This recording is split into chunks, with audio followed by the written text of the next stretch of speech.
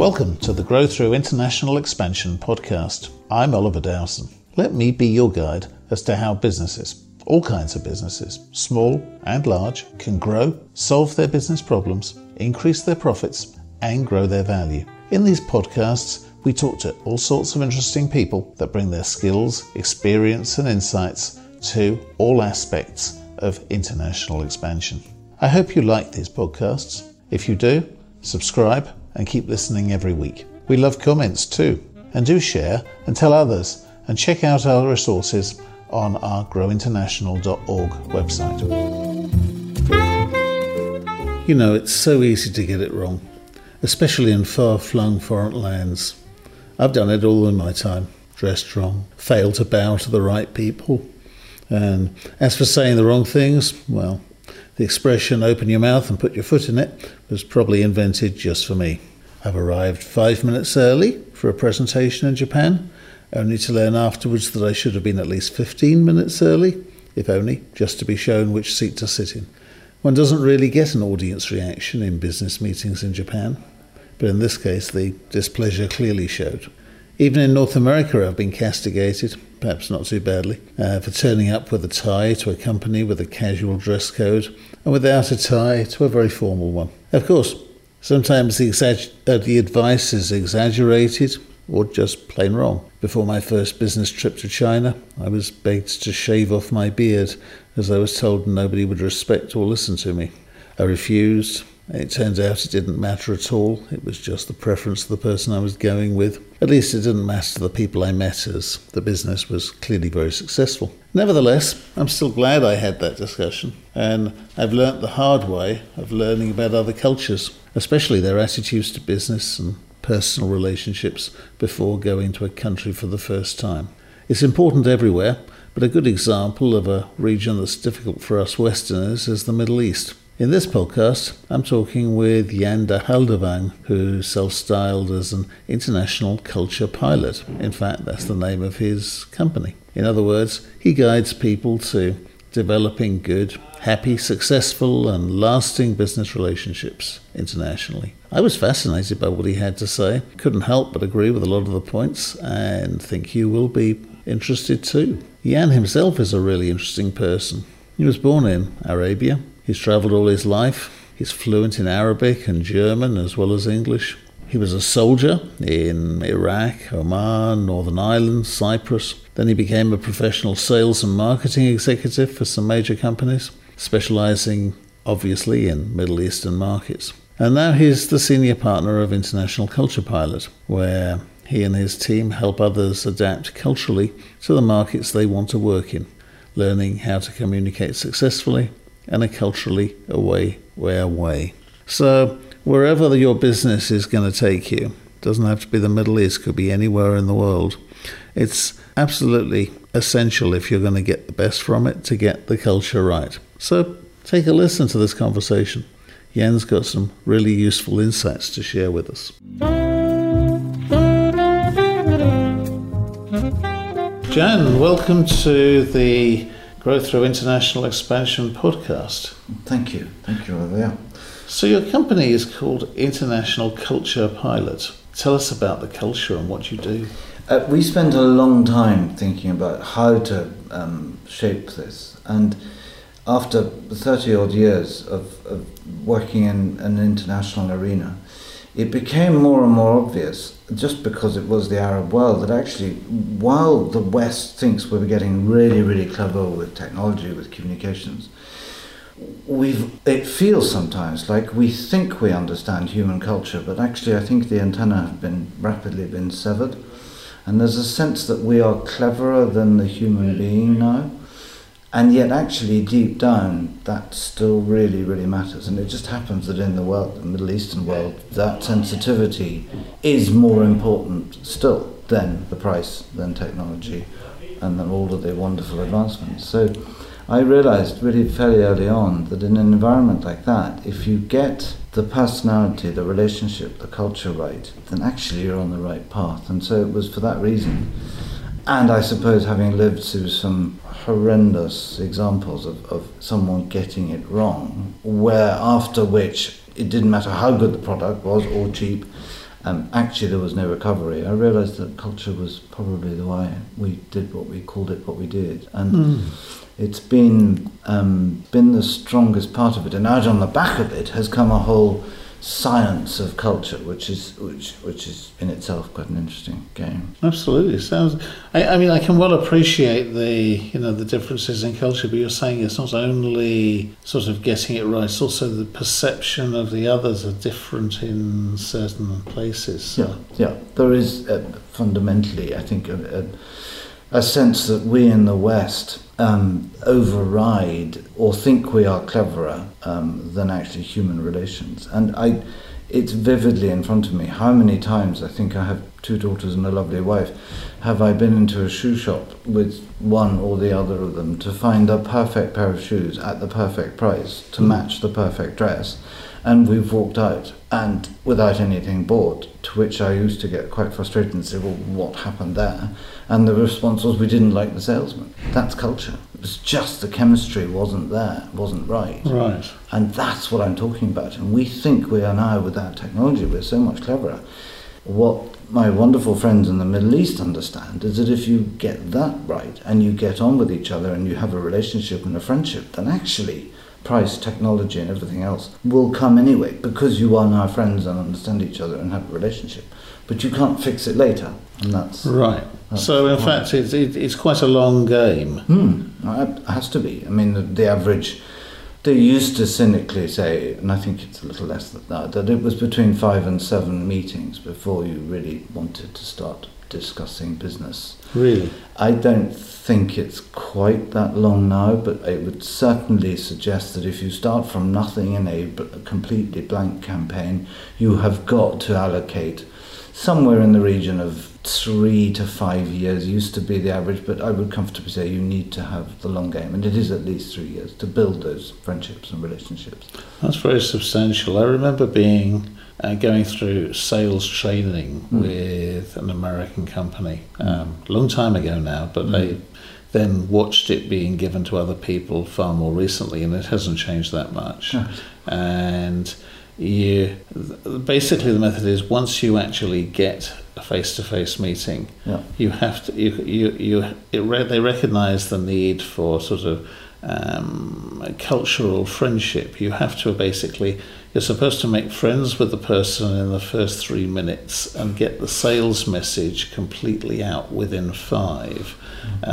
So it's a way different to months or years of multiple meetings. Yeah, absolutely, and I think that is where many of our Western friends, some are probably more hard-driven than others. I think that some are more gentle with it. There's a wonderful, simple principle which I apply quite a lot, and that is that, and it was unashamedly borrowed from a friend who has a mission statement from a company that he first represented in the Middle East, when he was told to go to the Middle East to make friends and not money. And that was, I think, the wisest piece of advice I've ever heard in one single sentence. And that friendship can take that long. And they, as wise people, see that as the baseline, and then after that you build beyond that to whatever business relationship there is. But they, as a people, I think fundamentally enjoy the human relationship more than actually the rather dirty business of business. It's more or less important to them.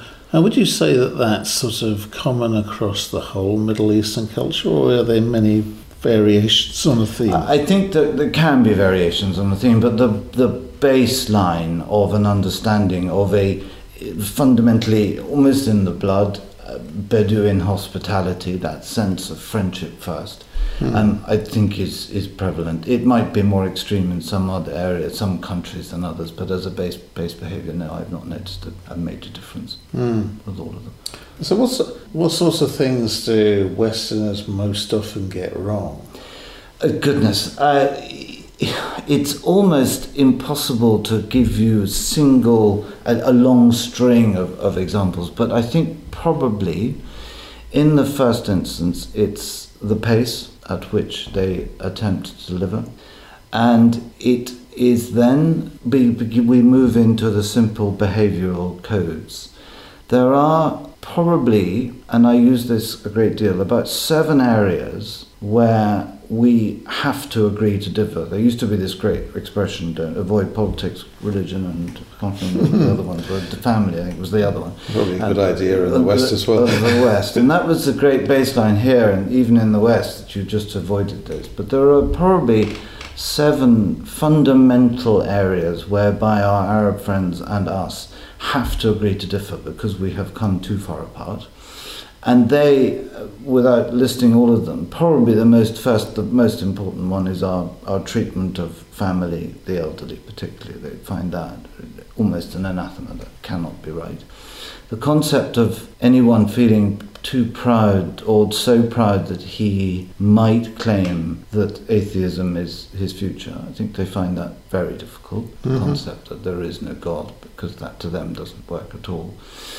And then beyond that, this sense that commerce, that business, that everything can be driven much more quickly than I think the relationships that we talked about. So those seem to be areas where we have to agree to differ. And the religious aspect of our existence is the most important, or clearly to the Arab world. And I think which is why I spend the first phase of our training, our induction, unashamedly on nearly a whole day on understanding Islam. Because if you understand Islam, then actually you're about 30% of the way on that journey. And that's the most interesting and important perspective. I guess that's one thing that most of us in the West really don't understand. No, I think it's much misunderstood. I think it is, as ever, we are judged by extremes, and that was a mistake we all make. But as a fundamental rule of life and of a code and of a daily rhythm, the sooner that anyone I work with understands that faith, a functioning, healthy, and wonderfully stable faith in its pure, genuine form, is the structure, the foundation of everything in that part of the world.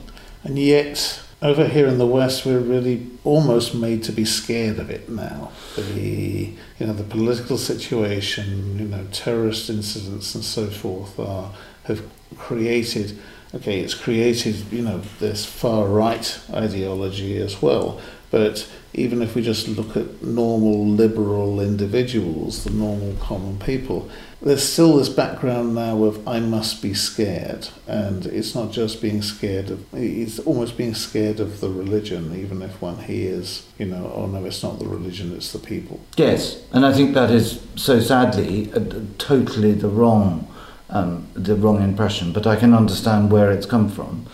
But that is, as I said, the first part of my induction training is that we spend a huge amount of time and just bring people back to what are, for instance, the 5 fundamental pillars of Islam. And once you understand that every aspect of their daily routine, their greetings, is all about your presence, your closeness to God and where He intends you to be, right, it changes. And you are talking to a people, and I have been privileged to work and live with them, who, let's be honest, if you do get on your knees 3-5 times a day and say thy will be done, your mind changes. Of course it does. It has to. And we need to understand how that affects. I suppose there must be a very, very, different perspective on life. Completely. Yeah, absolutely. Because the majority of us here in the West, first of all, we would never ask each other, what religion are you? And we would probably never even think about it. We are sort of, my culture obviously has a big base in the historic religions, but one never stops to think about that. No, and I think we might have done, and indeed learnt the lessons from that, but I think that is it's a fundamental part of it. I don't think any of my Arab friends would say to me, whether it is obvious that if you are a Christian, therefore a faith of the book, then you clearly have an understanding. They would never ask you, and I've never heard it being said, are you Shia or Sunni? That is not apparent. But most definitely, the foundation of everything that I teach and we talk about out there has got to be on that basis, and that's where the longevity comes from, because God will provide, or God is generous. I suppose it's really an underlying culture as well, because it's not necessarily overt. I recall my first visits to Cairo. I was sent to Cairo to do business for a company I then worked for when I was 21. And I had probably met one or two Arabs before then, but no more than that. But I was sent by an Indian company, and the guidance I was given was, you must try and sell this service to these people, to this particular person, but be very wary of the person, because the day they say, you are my brother, it means that they're about to stab you in the back. And of course, that was, I learnt very quickly that was completely different. I was also told then, the culture is the same as you'll find the culture in India. It's not. No, and I know it's not now, but it's clearly very misguided. But I never heard anybody mentioning Islam in those days. You didn't actually find it so much. In fact, it's mentioned more these days than it ever was, I think, before, but that may be my impression.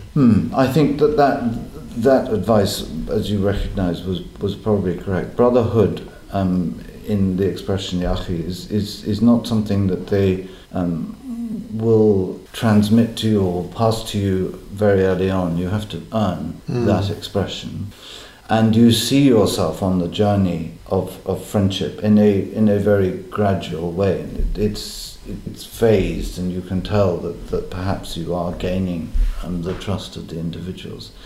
None of that is overtly in any way a feeling of that religion, but there are simple and wonderful things that a Western visitor can do to prove his understanding, and I've seen some of the most effective where at least you're being conscious of the prayer call and time, and therefore offering to stop a meeting or not having a meeting indeed over that period, is the sort of simple respect measures that help you straight away and endear you straight away, because you do respect and you understand. Yes. And would you say there's also, I was talking to an American company last week, looking at, was trying to do business in a number of Middle Eastern countries, coincidentally, and they are having, I was actually thinking of having met you briefly before, because they were saying, we're having real difficulty getting these people to buy into having video conference calls. Yes, I can see that as yes, I can see that.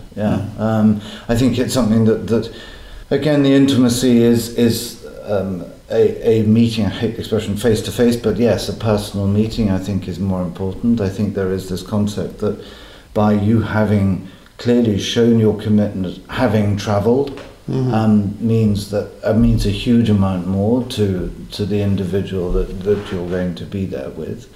And I think they are wise enough to know that, I remember this when I was working with some of the armed forces there, that the quality of the product was almost measured by the durability of the individual that was selling it. So there was a concept whereby if the man himself wasn't going to come to sit next to me and talk to me about this, then really is he going to come and support the product or the service that he's trying to sell me? So there's a degree of linking of the two into one is to how dependable this product or service might actually be. And maybe this video thing is just a little bit too remote or false. Yes, I didn't comment on it. I was just thinking that I think the assumption that everybody has bought into the new technology equally as a very rash one. Absolutely, and there are some wonderful. There's an expression that I've heard many times, which is in this rush for the West and pace and time.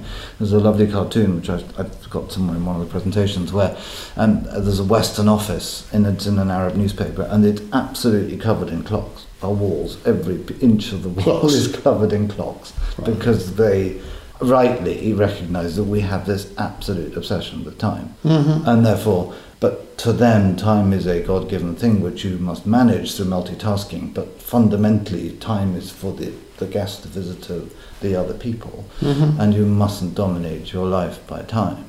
And therefore we do behave in that extraordinary way whereby we race to the diary the whole time.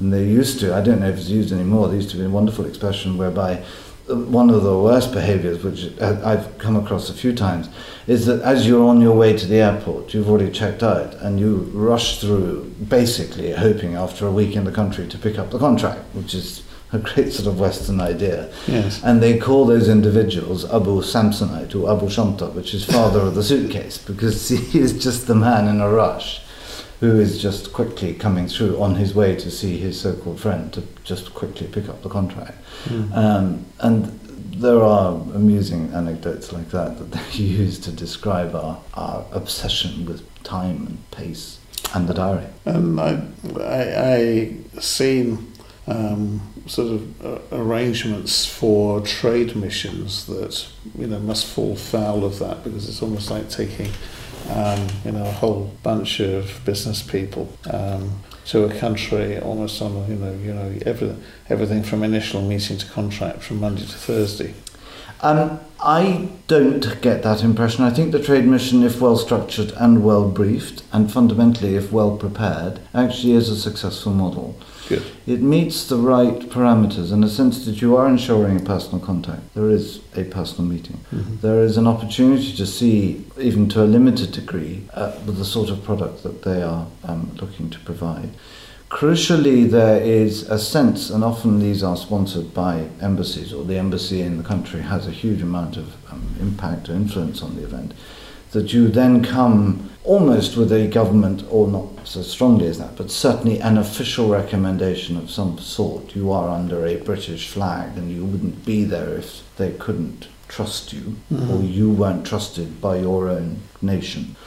So if constructed correctly, I think that's right. What is important, and most of the trade mission managing organisations now do that very well, is that they manage the expectation that you're not going to walk away from that with a contract. In fact, you should really, it is a taster, you will have met some powerful, influential local nationals who run companies that might represent you, but you should, if it's a good trade mission, have at least 3 that you might consider, who also need to prove to you that you might be the right partner. So, okay. As a model, we use it at the end of our second phase as a measure of how good your progress is.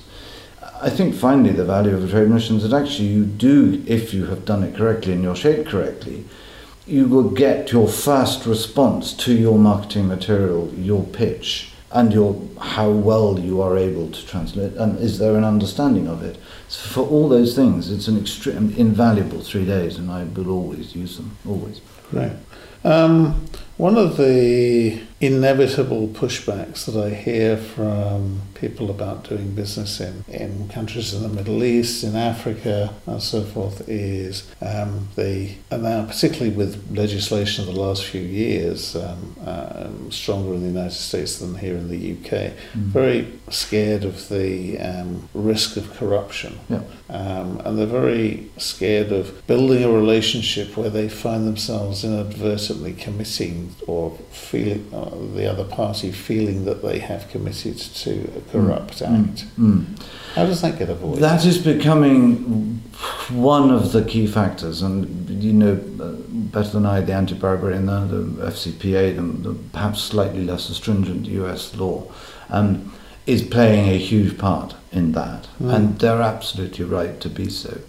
My counter to it is back to slightly what I said earlier. If you are shaped correctly, if you go to the country with the correct strategy, but fundamentally go to the country understanding that you are looking for friends and partners and not looking just to sell, whereby the partnership that you strike with whichever organisation, individual or company is one that is mutually beneficial and both sides can contribute and benefit. It doesn't matter literally in the early stages whether it's translation, whether it's your rapid or better movement through visa, through passports, it can be transport. Some of the measures can be quite simple, but the point about it is that both sides then see the value addition, and thereby the invoicing between the two is not at that extreme as it has been. Right. Because quite frankly, part of the problem is, and it's one of my frustrations slightly, because everyone will always say that the corruption is actually on their side. And yet if you look at some of the pricing disparity that we allow by the export of, frankly, massively overpriced product, and the benefit and profit that is then accrued in this country, whereas the enablers, the partner in the foreign country, is by no means as well off in that. It is therefore not surprising that in the end someone says, well, I'm sorry, to get that letter of accreditation or whatever it is, I'm going to, or might have charged you a great deal more, because this is just not fair. I know what the end price is here. Mm-hmm. So most of the problem is actually just this pricing imbalance. But I go back to shape yourself correctly, make sure you have the right partnership where both sides can add value and therefore raise credible and sensible invoices, and you should not encounter that problem. And that's one of my baselines to everything that I try and do. Right. Are there any particular types of business that can be done in the Middle East that are actually easier to get going and talk to people about than others? There's a much changing world out there, and there have always been certain businesses that are perhaps seen to be simpler than others. The current real interest is anything that will allow a rapid but effective technology transfer, knowledge and technology transfer. Right. The concept that you are just going to sell your product and you might, the words, get away with a little bit of local support, maybe even just warranty support. Those days are absolutely gone. Right. So the mentality we have got to change in the West. And it must be said that some Western companies, are finding that quite difficult, because it is clearly fraught with intellectual property and many of the other issues. Is that if the technology is incredibly complicated, if it is very advanced, and if there is one particular IP or something that is the kernel that is very close to being discoverable, then clearly people do have a challenge with that. As far as what is in vogue at the moment, technology quite clearly is one. Communications has been one for some time. Mm-hmm. Transport is huge. There are massive rail networks now coming up, the incredible systems across Dubai. The rails, the travel generally, that industry, I think. The services of the military and the defence industries, security industries, have always been strong and will always be so. But they are looking very rapidly in line with the Crown Prince's directive in Saudi Arabia, and indeed the vision statements from the UAE, to domesticize or nationalize much of that industry to be able to serve their own armed forces for the right reasons. So a long answer to your question, the fundamental is what is most popular is the system, the product, that the company that is delivering it is happiest to see transfer and start that local production. Right. That was preferred 5 years ago or 10 years ago. It became slightly mandated about 5 years ago, and I think we're heading to the stage where you will not sell unless you are going to manufacture, or at least part manufacture, in the country you're going to sell to. I think that's a sort of growing thing everywhere. It's not as simple as make it here and export it. No, absolutely. Those days are well gone. And we need to understand and learn to work with that. And some companies are really struggling still with that concept. Yeah, I think particularly the smaller companies, sort of more insular, many of them are, and sort of more reluctant, not necessarily because they're thinking about their intellectual property, more perhaps because they're thinking about the complexities of managing their business and possibly. If you make widgets here and ship them to the UAE, that's nice and simple and straightforward. Yeah. If you have to sort of manufacture or complete partial assembly in the UAE, then of course that makes life a lot more difficult. Yeah, absolutely. The other aspect that I come across more than anything else is that sense that perhaps the level of national competence is not at the level that it might be in the West, and that is yet another myth that is rapidly either should be dismissed or is very evidently simply not true. I think that's a very common misconception. Yeah, continues to be one. I have taken, I think in the end we had 15, we started with about 20 extremely competent simulation engineer. I mean, it was aircraft simulation, probably the most advanced IT and mechanical engineering you will find.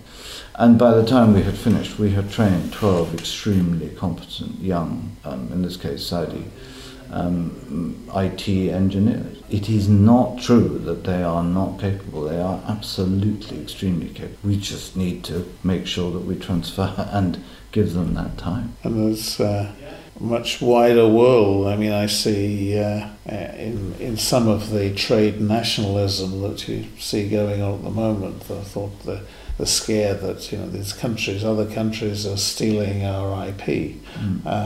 There's an argument that a significant part of that can be that the companies who have the IP here or in the US or wherever are actually reluctant to go and own the IP and the use of that IP in the other countries. And so yes, it gets stolen, but not so much because people are deliberately stealing it to take it away. It's more that there's a pushback from Western companies to going and doing things there. There are some really successful models, and no need to mention name, but there are one certain international manufacturer of very good rifle systems who have identified right from the outset that there is probably only one part of that system, in this case it's the rifle barrel, that is absolutely key to IP. If that fails, their reputation, the entire system is faulty, and you will probably end up killing the man using it. Right. So one of the simpler, and I found recently more effective systems, is that if a company says that is our IP and we cannot move from that, what you do with the rest, the stock, the barrel, the sight, whatever else you need around it, absolutely let's nationalise, but let's agree that we hold on to that which is our absolute key reputation. And I think that's a really effective model. Yeah, I think it's very important. And I've seen that before in a completely different context of product, where loudspeakers, the IP was actually the magnetic cone or whatever you call it in the loudspeaker. Basically putting a wooden box around it can be done anywhere. Anywhere that's got wooden. And probably more cheaply, and often inevitably. Even if it's made by hand, probably to better quality. And it avoids or reduces import duties. Things like that, so it might be done certainly at a lower cost. Absolutely, yeah. Absolutely. So let's get away from those things, let's look at some other areas. What about language? If we're talking about the Middle East, how important is it to be able to go and speak Arabic? It's one of those strange things. If you think of the belief in understanding the country you're about to work with, it is in many ways like the upside down triangle. And I say that because if you want to understand the French, you really do need to speak French. It's a very simple premise. Yes. The Arab mind is generous enough to... I'm sorry. C'est vrai. Absolutely. The Arab wonderful mind works in slightly more reverse. That yes, the foundation of your understanding must be the culture, the way that thinking and so forth. And by their own admission, and often pride, the language is the top of the pinnacle, because it is not easy. I say that having been privileged to learn it and use it for probably most of my life now, but that last little peak of the triangle is not easy to achieve. Any effort made to try and speak it is massively appreciated, and certainly we teach the very basics, the greetings and so on, so that you understand in that. So that's one aspect of it. The other is that actually for a people that often have to confer out of respect internally, there is sometimes a sense that they quite enjoy speaking to each other in a language that not everyone immediately understands, and we would all love that privilege. So most certainly my advice is, if you have learnt it, and there are some that do, you have to declare it, that you do speak it, because otherwise the impression is that you are really being very dishonest. All right, yes, I can see that. So there's a strange twist to that. So my advice has been throughout all of the training we do is that by all means make the effort, learn to love it, understand the greetings and the expressions, but it is not absolutely mandatory to speak it, and indeed what matters more is that you understand how to behave and how to be there and how to work with them to become your friends, and that does not have to be the language. Right. So before we finish, Jan, tell me a bit about your training. You've mentioned it a few times, and I know that many, almost ubiquitously around the world, people dress up their packages as bronze, silver and gold, and you've far more appropriately got gold, frankincense and myrrh. What's in these? The basic principle that we've applied is that there are a few people in our space, as there should be, and you will find individual companies that will teach you how to drink coffee. There are some who will help you with offset or with Sharia law. But what fundamentally I have found is that the approach has to be a campaign approach. Hence the expression we use, from kahwa to contract, from coffee to contract. Because the sequencing of what you do is the most important. And in order to achieve that, we've broken down the training, the induction packages into those three: gold, frankincense and myrrh. There's a huge amount of detail in those packages, but in broad outline, by the end of gold, which can be anything up to 2.5 days, you have a competent, interested, no longer preconceptually judging individual, who is most definitely capable of managing or hosting or being part of a hosting team when you go out to the region, or indeed if there's somebody coming here. By the end of frankincense, the middle piece, you have shaped your marketing, you're completely configured, you've got a strategy, you've got a budget, you know the length of time, and you are probably at a trade mission stage and will have done a trade mission. And then by the end of gold, which really gets into the technicalities, we're now looking at how we propose, how we bid, all of the negotiation, how you manage the RFI and the RFP process. And it's often at that stage that we discover what the company really wanted us to come and help them with, which is a major tender or a proposal or even a regional office or something like that. And we frequently then we then retain, or are retained then on a longer term. And that can be a month, a year, or 1 hour a week, whatever it might be, as we just continue to be the cultural filter. But my principle behind all this is that the sequencing of your campaign has got to be in the right order. There is a right and a wrong time to meet the ambassador. There's a right and a wrong time to translate. There is a right and a wrong time to travel. And if you get that sequencing right, it will go well. If you don't, you will trip up. And tripping up in that region, the effect of a mistake is not forgotten as readily as it might be here. And that's why the sequence is so important. It's fascinating. And with the size of contracts that businesses are eventually looking to land in that region, I can well understand there's a huge criticality to getting it right. I mean, yes. We've been talking for half an hour and hardly scratched the surface, I think. Absolutely. And I think one of my drivers with this, perhaps almost in a conclusion, is that I think when I first went out to the region, I was born there, but when I first went out to the region, nearly 25, 30 years ago now, there were some wonderful older senior members of family, sheikhs and others, who were vaguely, smilingly tolerant of some transgression. I am finding that with a younger interneting, Facebooking generation, that tolerance level has come down. And rightly the question is, how difficult is it for you to understand that I don't eat a ham sandwich? It really isn't hard. And what's more, if you aren't going to get that bit right, do I then really want to come and buy an aircraft off you? Because do you really care about actually any of this? And so that's why I think this is becoming so important, that it's culture that matters now. Fascinating. Jan, thank you so much. Audience, if you'd like to know more, if your curiosity has been tickled by this, or you're planning on working in this region and anxious to get the culture right, you can find information about Jan, International Culture Pilot, and all that he does on the page that accompanies this podcast on growinternational.org, and hope you find it very interesting, and certainly get in touch with Jan if you've got any further questions. Jan, thank you again. My pleasure. Ahlan wa sahlan, as they say. Very welcome. Thank you. I hope you enjoyed listening to this conversation and this podcast. I really welcome your comments and also suggestions for future conversations. We post new content every week, so please do click on the subscribe button and follow this, the Grow Through International Expansion podcast. You can also find the transcript, other articles, and detailed resources relating to this episode on our website, growinternational.org. There, you can also join as a member for future updates and find all our other articles, videos, and podcasts, and benefit from other features, including free consultations and independent online advice. Again, that's www.growinternational.org. Until next time, this is Oliver Dowson, wishing you success and reminding you that international expansion may be easier than you may think.